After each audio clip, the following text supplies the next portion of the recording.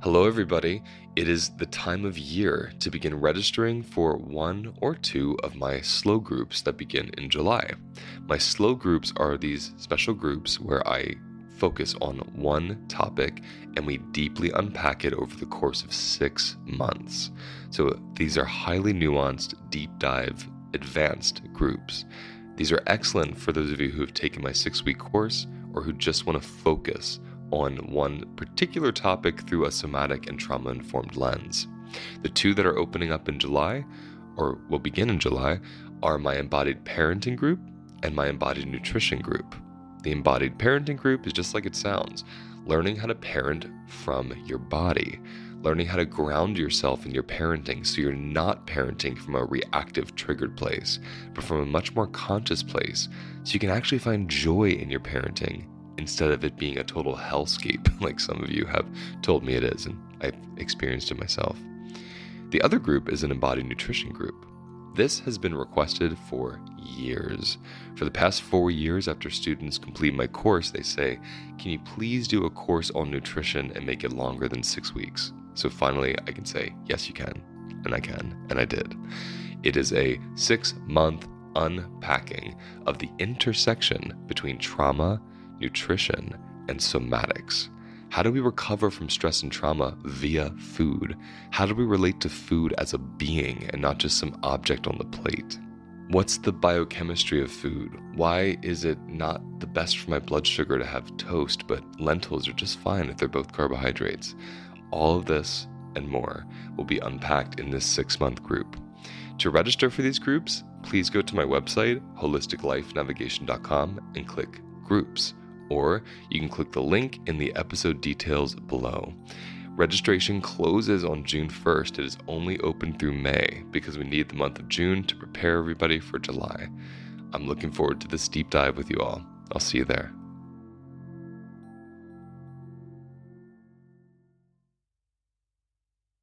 On today's episode, I welcome my dear friend Lenida, who taught me so much about transmuting energy, and recently used her own practice to enjoy the experience of almost dying.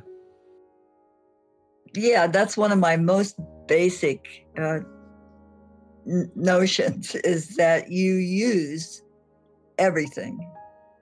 Any kind of painful experience, embarrassing experience, anything that happens, you use it.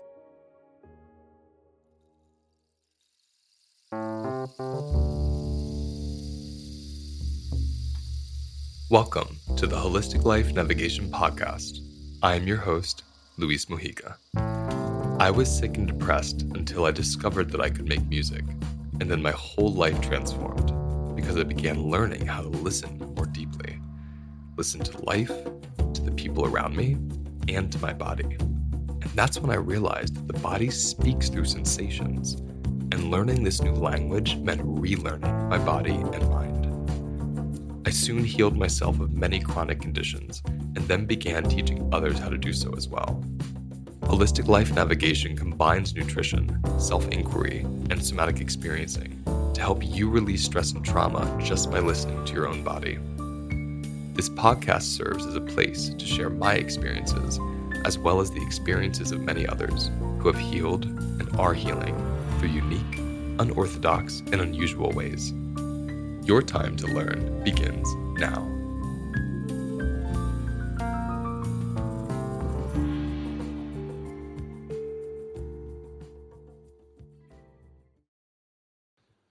Lenida is a very important and special friend in my life. I've known her for almost 10 years now. And I met her because she was our landlord when we first moved up to Woodstock. My wife and I were living in a small railroad apartment in Greenpoint, right on Manhattan Avenue. And I remember scrolling through Craigslist, looking for places to live because we just felt like it was time to leave the city. And we had this whim to move to the West Coast, to Nevada City. Neither of us had been there, but everything we knew about it and the people we met from there, it just felt exciting and right. So we were spending all the money we had in savings to move our stuff to the West Coast and to find a home. And then one day we went to Woodstock just to visit. And while we were in Woodstock, we felt so alive. We felt like, oh my gosh, we came home, we've landed. And we knew that that's where we were maybe supposed to be next. So I went back to Brooklyn, and I'm scrolling on Craigslist looking for apartments.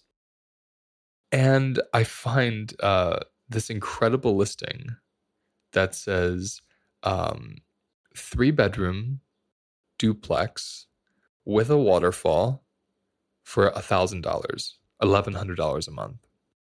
At the time, our rent in the city was $2,000 a month, and split 3 ways, we could barely, afford to live. We were making like $9,000 a year, I think, at a health food store. And so I remember calling right away, and this woman answered with this pleasant voice and all these birds in the background chirping. And we had this incredible conversation, and we both felt like, oh, we're already friends and we don't know it. Let's come up and see the house. So we got in our car and we drove up to Woodstock. And our car actually, now that I think about it, our car broke down. We didn't get in our car. We got on a bus, and we took our bus to Woodstock. And Leonida met us at the bus stop. She picked us up with her little white poodle, which I believe sat in my lap on the way. And she drove us through the mountains to West Saugerties, to this very magical place called the Black Clove.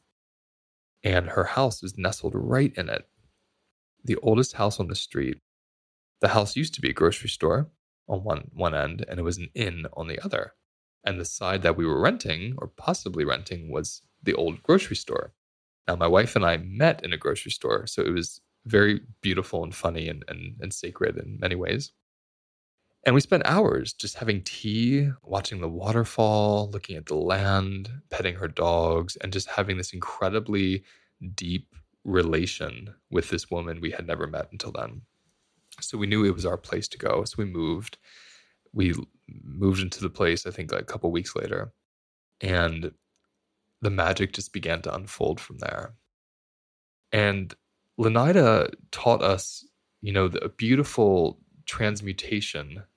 I call it transmutation, but a kind of meditation that she calls spiritual integration therapy, the acronym SIT, where you're essentially building your capacity to use and receive all the energy around you.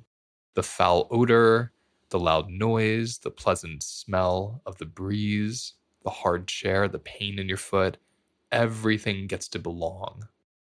And I found this extremely attractive because I was already unconsciously transmuting, and I was more interested in doing it on a conscious level, using energy, using it to fuel me, to awaken me, to excite me, to break me open.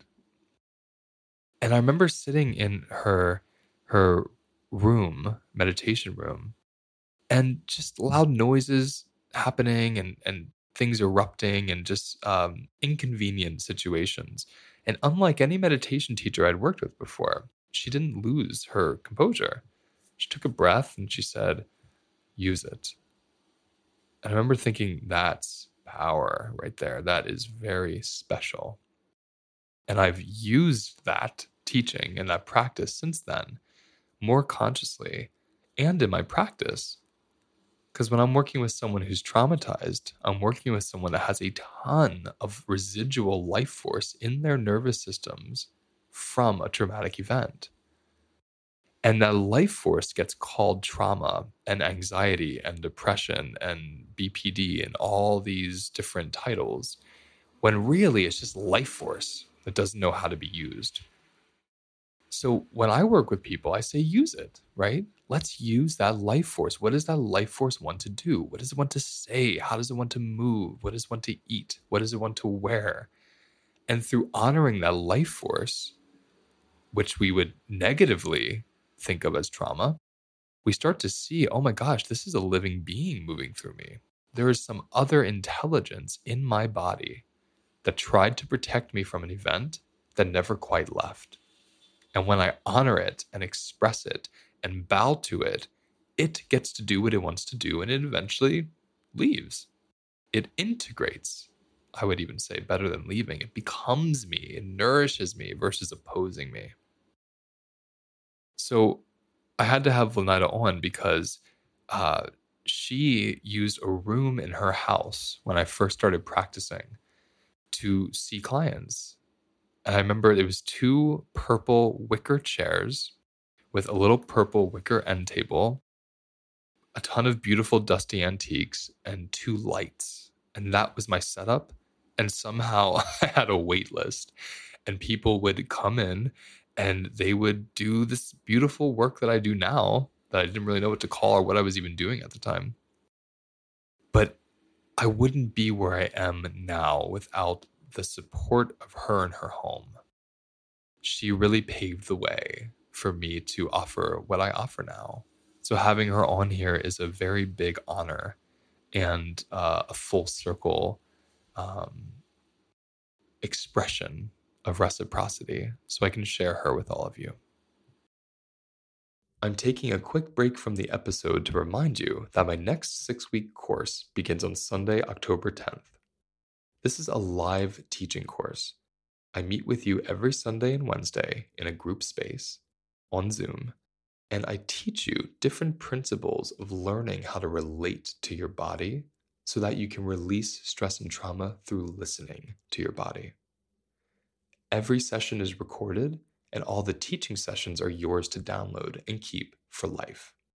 You'll also walk away with a nice handful of audio exercises that will walk you through each step long after the course has ended.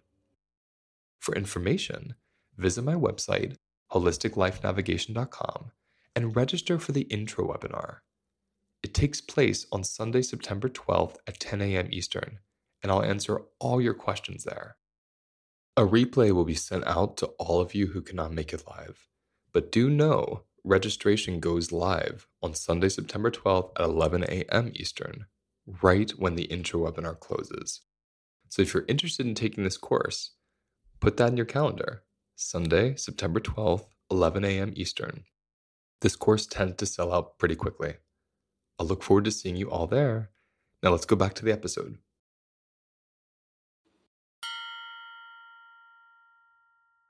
So I want to welcome Leonida Darbase to the show. Welcome, Leonida. Thank you. Good to be here. Leonida and I are friends for a while now. She's the reason why we live in Woodstock. And she was our meditation teacher and our landlord and our neighbor, and quickly became a family member. So, I wanted to share you because you have so much wisdom and so much experience in the practice you do. And recently, you had an intense event that was supported and held through your practice. So I thought it would be nice to first talk about your practice. Like, tell us what it even means to you, what you call it, how you discovered it, how'd that begin? Well, that's a whole lifetime story. I mean, it began really early in my childhood where I had experiences of phenomena like being out of time, and a number of things that in my childhood, and then the real intense practice started in my 30s, when I had this period of really super intense pain, and I was interestingly enough raising monarch butterflies in my house. And then it was just like I fell off a cliff, and reality, everything that I thought was reality disappeared. Mm. And it was totally starting over. And there was about a 15-year period where I felt like I was moving at the speed of light and that I was being taught and processed. And many things happened during that period, and a lot of really intense uh, phenomena, and I just learned. I didn't really feel like I had much of a choice about it.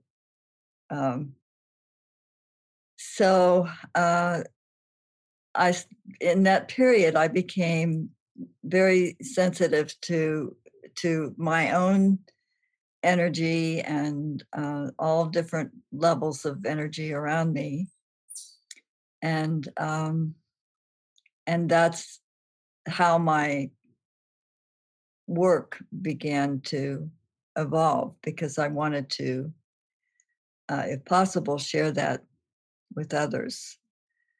And I did a lot of body work for years, but it was mostly actually energy work. And got a master's in psychology at Goddard, where you can set up your own coursework. So my courses were all um, spiritually based, and then the idea of spiritual integration came out of that. So then I started thinking about what is spiritual integration, and that's the process of life, is how we're trying to always integrate this kind of human experience with our spiritual evolution.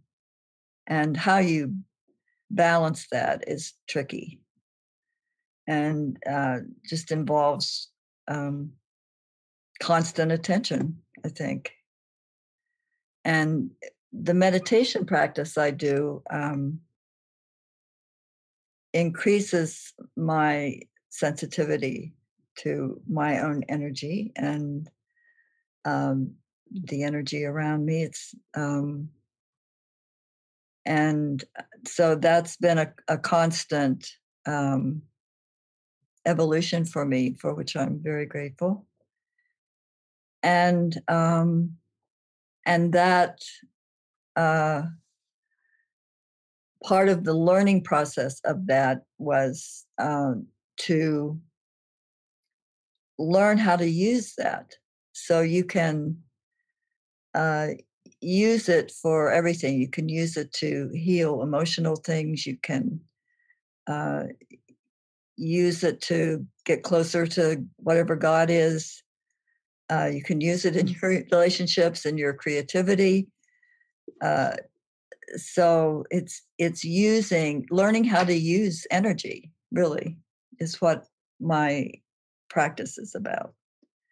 Yeah, when you And say that, I'm being reminded the first time I meditated with you. We were in the little middle room, which then became my office. And we were sitting in there. It was just me, you, and Eamon. And I remember we were going to this really deep place. Like I felt like I was dropping in and expanding all at once. And then suddenly, I don't know if a car or a dog walked by, something happened. And you had, two very big dogs at the time that started barking and running, and their nails were all over the floor. You could just hear this huge, chaotic sound. And I remember you said, use it. And it was this like mind-blowing moment for me that it actually took me back to when I was 17. I read Pieces Every Step by Thich Nhat Hanh, where he's sitting on this rooftop in a city, and every dissonant noise he's using in his mind like an orchestra. yeah. Right. And so when you said use it, that was the moment that I first actually experienced transmutation, of this thing that my ego, my body want to resist, is actually something that can be pleasurable and full of life force. Can you just tell us about that? Because I thought it was really profound. Well, yeah, that's one of my most basic uh, notions, is that you use everything. Any kind of painful experience, embarrassing experience, uh, anything that happens, you use it. And I think that's what happened in the hospital when I was, supposedly nearly dying. That's what I was doing. So that keeps you, occupied in a positive way if you have it kind of built in that you're going to, whatever happens, you're going to use it. And it's all on that level where meditation is. On that level, everything is energy. So sound, whatever's happening, and then there's your psychology, which kind of goes in and out when you're in that state. You also use it psychologically, like, how did that impact me? Where did it impact me in my body, in my experience, and why? So it's just it's unlimited, really. How once you start doing that, what you can do with it. That was the word I was just hearing, that it's kind of like it's like an endless form of inquiry, just using everything around you. Exactly. Right. Exactly. And that's why I was so drawn to your work, because we were already friends. So I was already drawn to you, but then I was more drawn to the work. Not more drawn, but then I was drawn to the work because I've done a couple, meditation experiences. I've never been a meditator. I'm more of a contemplator. But when I sat with you and that happened and you said use it, I loved that because there were many times where I've been in experiences with people before, I don't know, an event or something where everyone's meditating and a noise happens and everyone gets disturbed. And I'm always thinking, what's the point of meditating if everything disturbs us? But your form of meditation was really like expand into the limitlessness. Nothing has to disturb you. It's all useful. Right. And you can get to a place where that's the way you are all the time. Yes. At least, and I think the whole process of meditation, I think, is it's increasing awareness. And I think really evolved people are constantly there. They're constantly in that awareness of whatever that huge intelligence is that's guiding everything and is present in everything. There's an awareness of that at the same time, you're able to take your dog for a walk or wash the dishes or whatever. And that's, I think, the intention of spirituality is and that's integration. That's the total integration then. I'm really glad you said that last piece. You're in relation and in awareness to the enormous intelligence, and you're able to do the dishes and Exactly. walk it, like the mundanity quote. Because I feel like when you're in that awareness of the intelligence, everything is an adventure. Like washing the dishes is incredible, sensational experience. It's almost psychedelic, when you really drop into it. Yeah. Right. Yeah. Yeah. I remember the first time I saw, when I was in the intensity of that process. The first time I looked at rocks out in nature, and I was almost overwhelmed because they were vivid colors and all kinds of energy in this rock, that most people think of as a very dead, heavy thing. And I guess that's what psychedelics do for people sometimes. But if you're meditating, you don't need the psychedelics.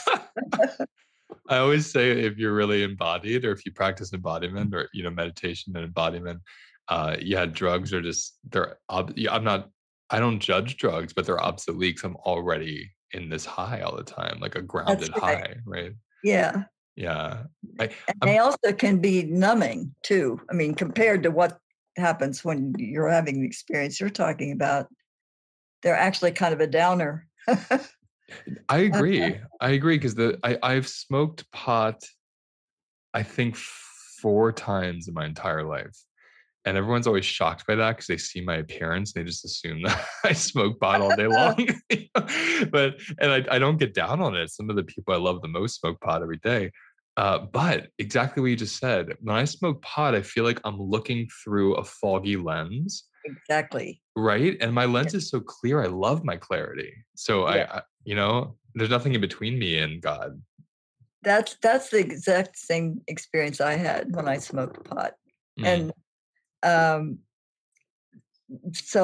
and I remember people giving me acid, and I told them it was like it was really slow compared to my normal state, uh, and kind of like too focused. That was Totally get that. yeah, Yeah, it's like it's narrow in a way. narrow. That's a better Yeah. word. Yeah, I love that you say that because I always find, and I don't have a lot of personal experience. I have no personal experience in psychedelics. All my experience is empathic through sitting with people, who've done it and listening to their experiences, and sharing with them my experience, like of being embodied or making music or sitting with rocks, and we report a similar experience. Mhm. So I've come to find that psychedelics and mushrooms and pot, all these things, these substances, these beings, they relate to that part of our mind and take us there, but they're not the reason we're there. They just relate to that part of our mind that's already able to go there, right? Yeah, And so this practice you've been doing is like exercises that part of you. yeah, and I think the people who are going that path, it has a lot to do with their intention. If their intention is to get high, then it's not taking them anywhere at all. But if their intention is looking and searching themselves, uh, I think people can use it well. I I just agree. it didn't happen that way for me, but Yeah, me either. But I've seen people have incredible breakthroughs with that yes. intention. So I want to rewind before we go to the intensive care unit. I want to go back to, I want to go, that's like the bookend. And I want to go to the other bookend, which is you're in your early 30s, you're raising monarchs. I remember that painting you have in your house, all the beautiful Yeah. monarchs. And you said you were in this intense pain. Is this like physical, spiritual, like what pain are you referring to? Well, at the time, I didn't call it in my mind, I didn't call it depression. I didn't think it was medical. Um, but I did think it was gonna kill me because it was so intense, and I thought, "I won't be able to sustain this, and eventually it's gonna kill me." That was my definition of it, and I think actually that's what happened. I mean, even though I didn't have any, uh I hadn't done like a lot of spiritual book reading or, anything like that, but, that was how I defined it, that I don't know why, but this is gonna kill me. Um, and then there was like this incredible breakthrough where I fell off the cliff, and then the world just, you know What did that look like? Because I've had that myself. Like, what was the cliff? Was it like one moment, or was it an era? Like, what was that about? Oh, no, it was fast in my case. It was fast. There was all that pain, and I lived on a farm with a husband and 2 children,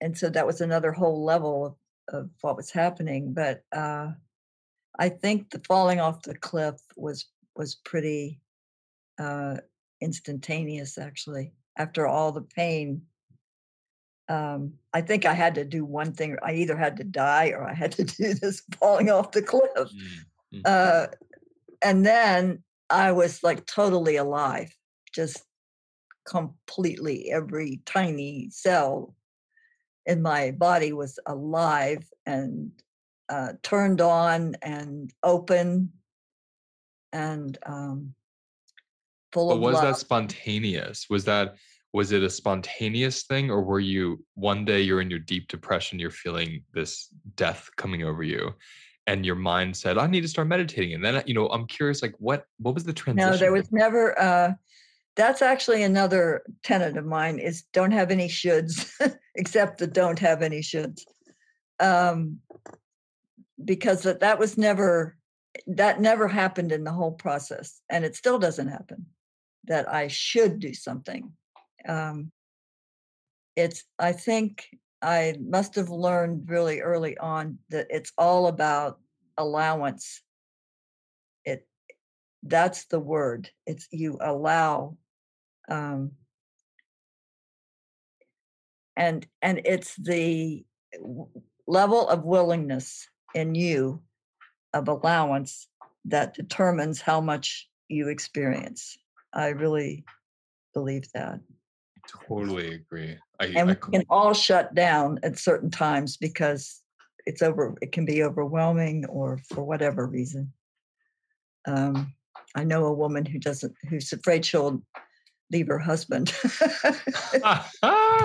It's so funny you said that because I don't know if I said it in an episode or somewhere, but I said something recently about how when I first started working with people with nutrition, before I made the psychological trauma, puzzle piece with nutrition, I noticed that with certain people, I would say, well, what happens if you stop having, this food that let's say you're obsessed with, whatever it is. What if you stop eating that?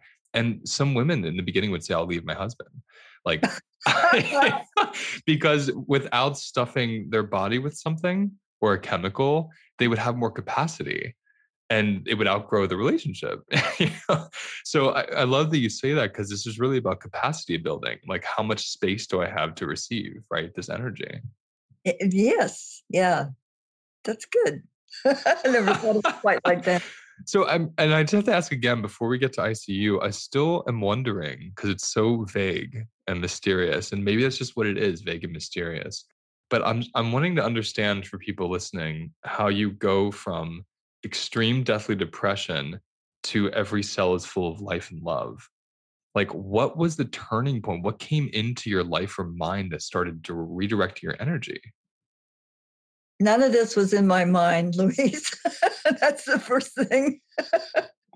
My mind didn't have much to do with any of this. And I never called it a depression. I never would have said to you, I'm depressed.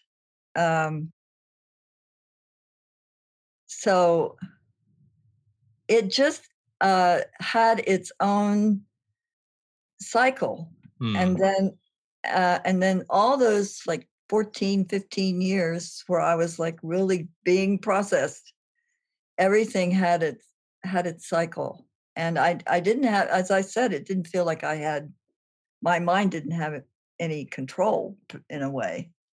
That makes more sense to me now.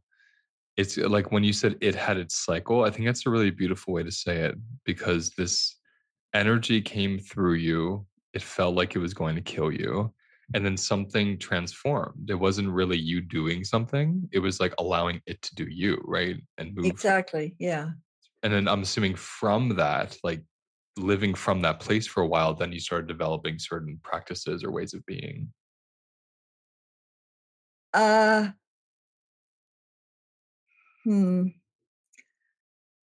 It's probably very similar to what happens to a monarch because it just happened. Everything just happened. I didn't say I need to do this or need to go there.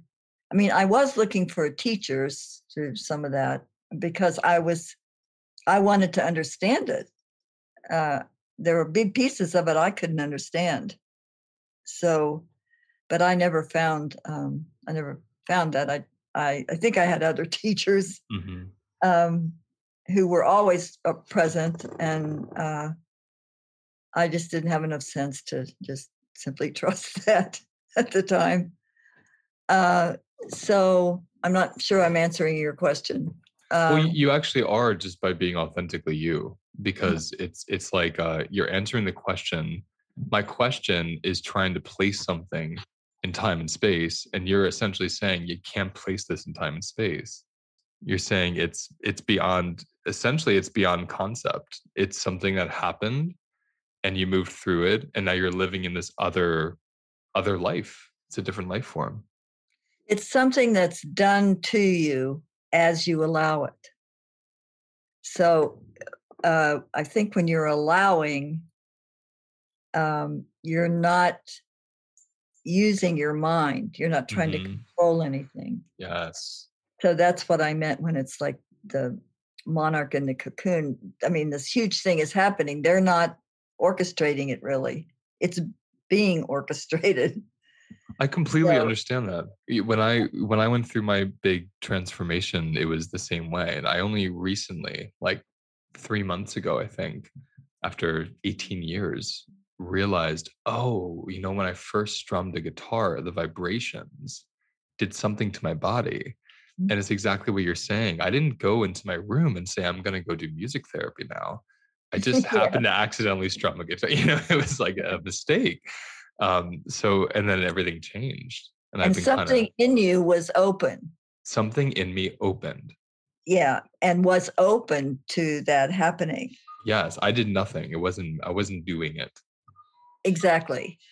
And I think that's really hard for people to get, because that involves a trust and a giving up of control that makes people uncomfortable, scared. Yes. Sometimes. I think it's really important because I find exactly what you just said to be, if I had to say, the word healing that we use, that's what I find true healing to be. When concept and ego kind of just like dissipate and your body is just like dancing with what is, right?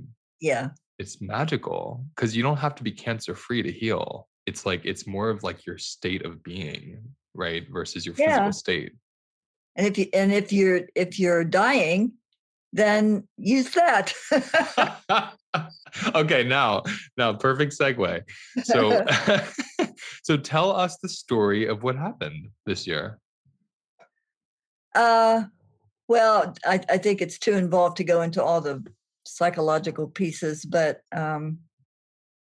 yeah, I just had an entire year of I broke my arm. It was COVID. Had all kinds of things happen, and then the last one was I got very sick suddenly with no warning, no pain, no symptoms, no nothing, and ended up in the hospital for 10 days. And I was told later that I was dying. It was very close that could happen. And my experience of it was not that I never had the thought that I was dying, which actually bothered me a little, because I think dying is a really important event. And I wanted to do it very consciously, be very aware of it, use it. And that was my plan. And that didn't happen because I wasn't aware. I mean, that I was in a dangerous state of losing my life. I was just like watching, and it seemed like I was definitely somewhere else. And I think I told you the other day that I felt for years that I have this process of translating all the time, that I'm hanging out somewhere else and I'm translating to be here and react with people I love and experience going to get ice cream or whatever. But it's like a translation process that I try to keep the balance of. And so I've worked at that. So I think what happened was that I worked at that. And so when I was in the hospital experience, I was still translating because, the nurse was telling my daughter that your mom's a fighter. She's talking to me still. I have no memory of talking to this person. But I must have been making perfect sense to her. Um, so I was like kind of doing that by habit, I think, for 4 or 5 days. Um, but it's hard to articulate um, the experience really. Definitely feeling away from here, and I was just like watching, that curiosity thing that's been such a delight to me my whole life. Um, like, what is that? And what is that? Uh, so, and then when they would, tell me that certain procedures were happening or what, I was curious, like on a mind level, like, how does that work? Wow, they can do that now. uh, so that there was that kind of entertained aspect. So Um, you weren't in some nebulous kind of cosmic cloud outside of your body. You were very much in the hospital room. mm, no, but I wasn't. I mean, in terms of light, experiencing light and that kind of energy, I do that all the time, all day long. So that was still there, but there was an added piece of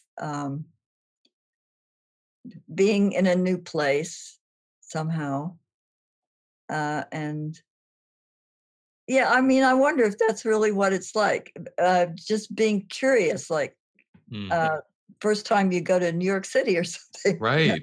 That's what I'm hearing. It's what sounds so Uh, beautiful about it. yeah. Um, and also the feeling of uh, whatever happens, it's teaching me something. It's if I look at it the right way, it'll teach me something. And so How I long don't. was the experience, Lonida? How long were you there? I was in the hospital 10 days, um, and part of it was missing, my life at home and my uh, and Bob and Susie and my family. Didn't totally go away.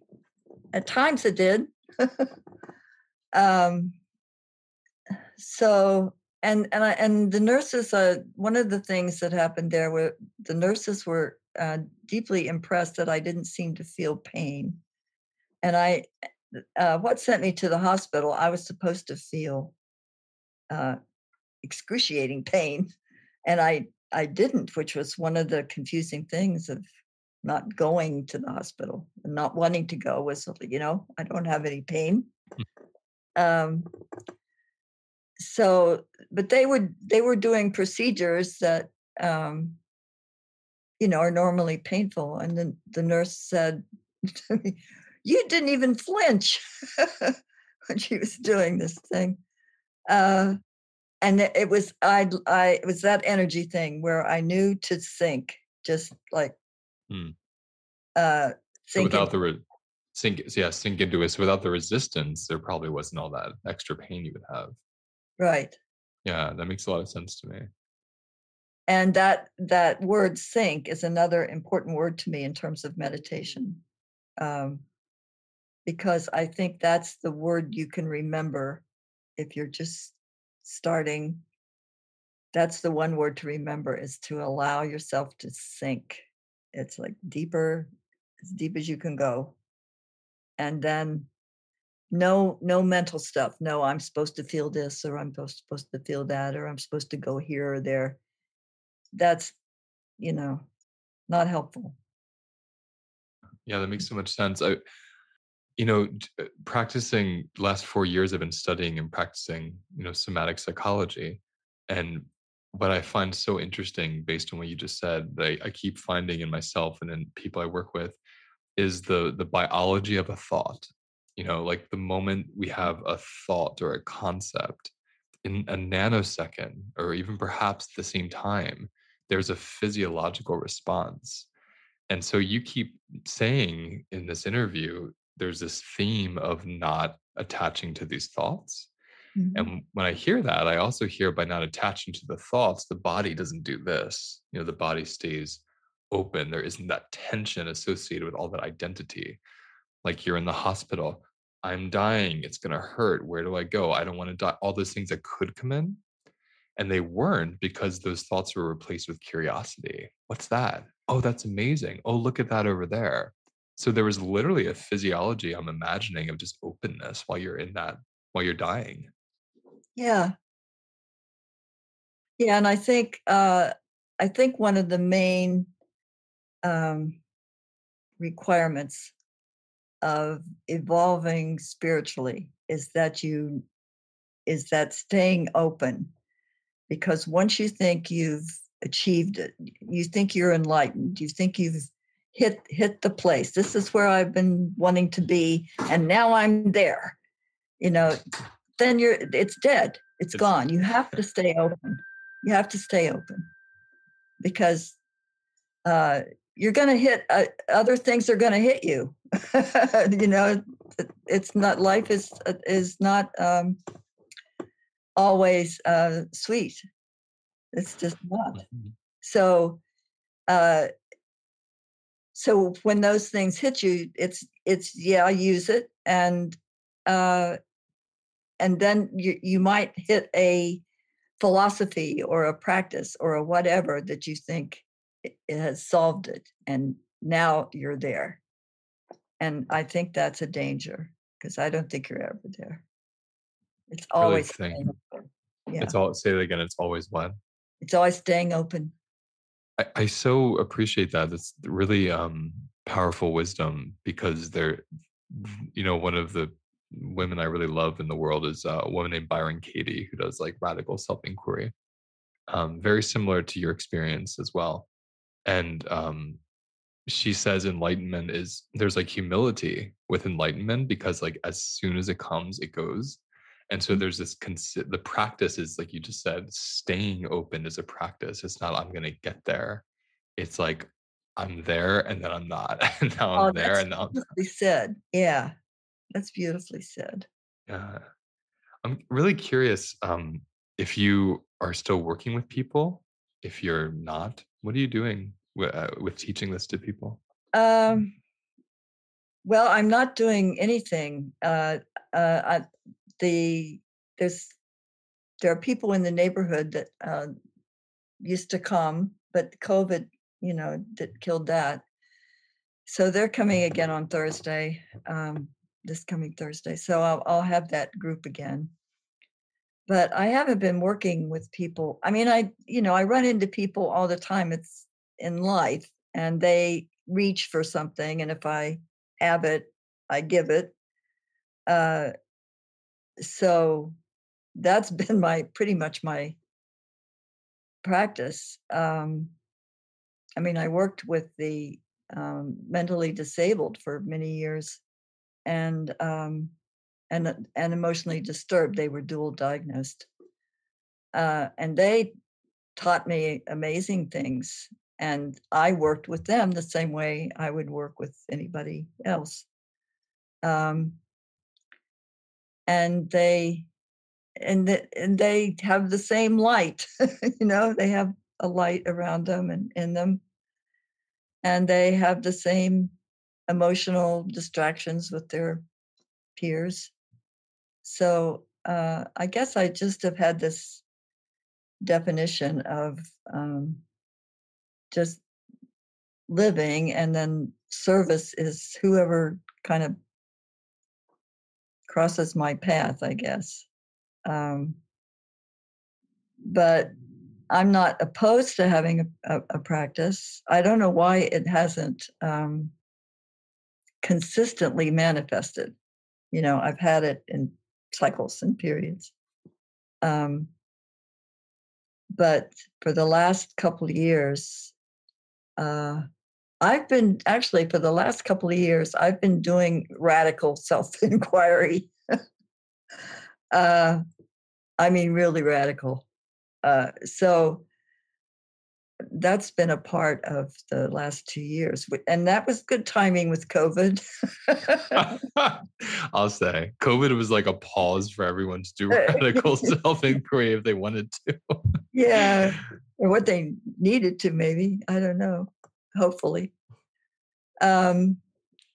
So yeah, and in the early days when I was in that intense process, I did like 14-hour days, energetically working with people, but there wasn't any talking involved. It was just inner energy reactions. Well, I think when you said about the, life is your practice, those weren't your words, but that's how I heard it.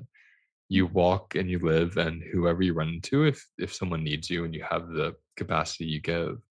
And I relate to that. I lived that way for a while myself, and I so respect that. And this interview, I know is going to be a source for a lot of people, a beautiful source of connection and inspiration and guidance. And it's an example of you just being you, and me thinking, why the hell haven't I had Lynetta on? Like, what's going on? I always enjoy talking to you. So yeah, I'm spoiled with these people in my life, and I'm like, I need to share the wealth a little bit. So I thank you so much for coming on, and I'll give information at the end how people can reach you, because some people might want to work and learn with you. Well, my website is Spiritual Integration Therapy, all one word, .com.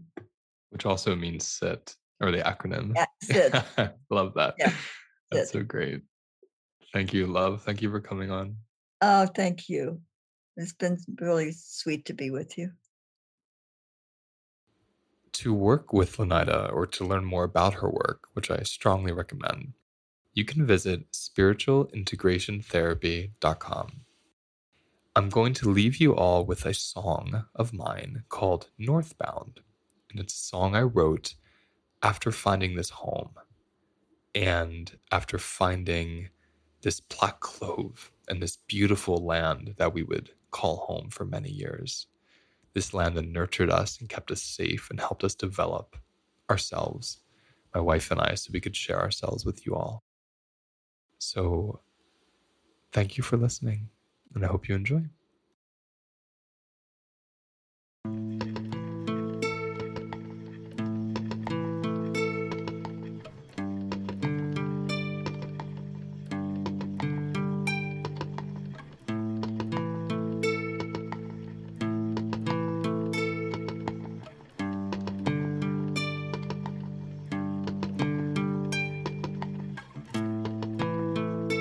We know how the song goes,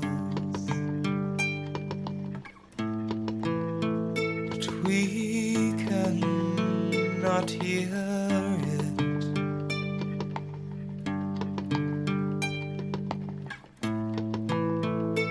We know from where the river flows. We will move there yet.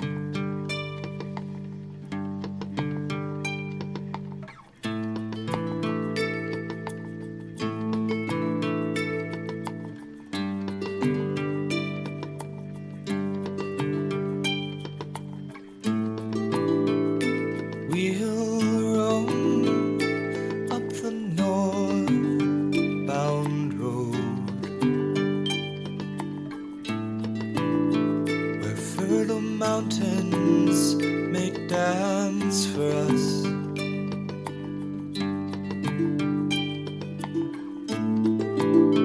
We'll make our home on the old Black Clove,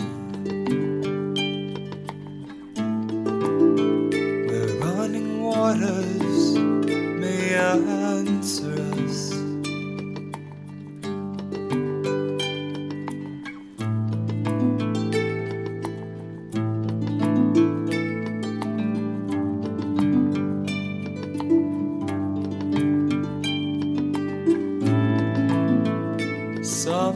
say that the mountain range is the spine of the back of the land.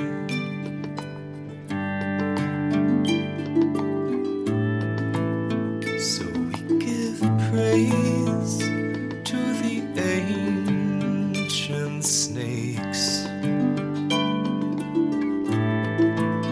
to keep the creature peacefully sleeping.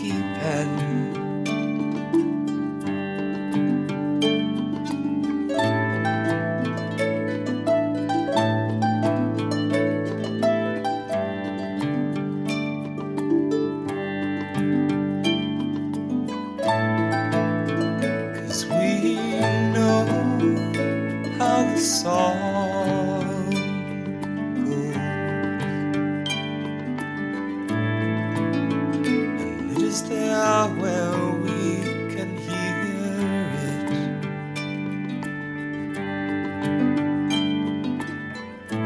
We know the trees don't care that we can't sing for shit.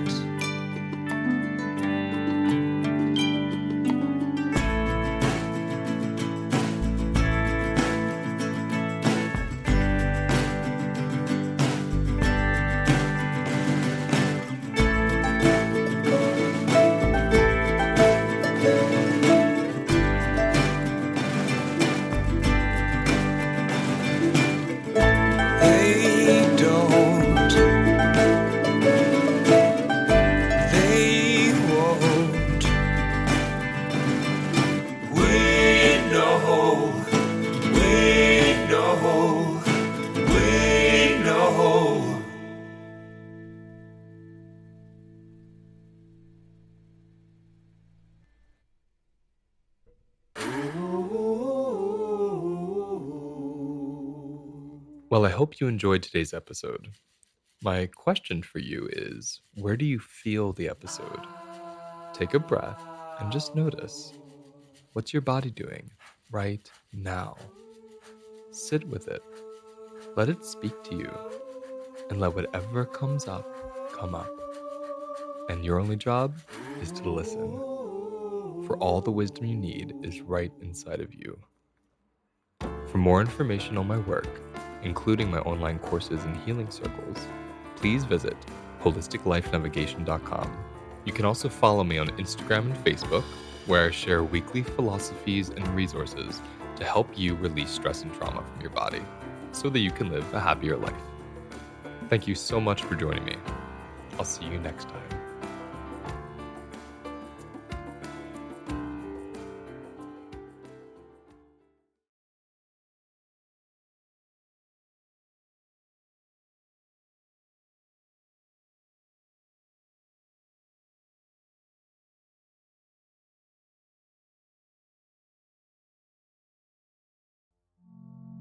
Did you know your food cravings are actually a doorway to your subconscious? They are. We tend to see cravings as something bad or something we just give into mindlessly. But when you embody your cravings, you're able to notice they're just blossoming from a certain place that has a certain need and needs your attention. Join me on Wednesday, May 29th, as I unpack this in a new webinar called Cravings Destigmatized. In this webinar, I'll help you learn the difference between a nutritional craving and an emotional craving, as well as how do we use cravings to get in touch with our unmet needs and any of our unconscious, unprocessed emotional experiences. It begins at 4 p.m. Eastern, and everyone who registers will get a replay. You can find the link in the episode details, and you can also go to www.holisticlifenavigation.com and click on events, and the information is right there. Hope to see you there.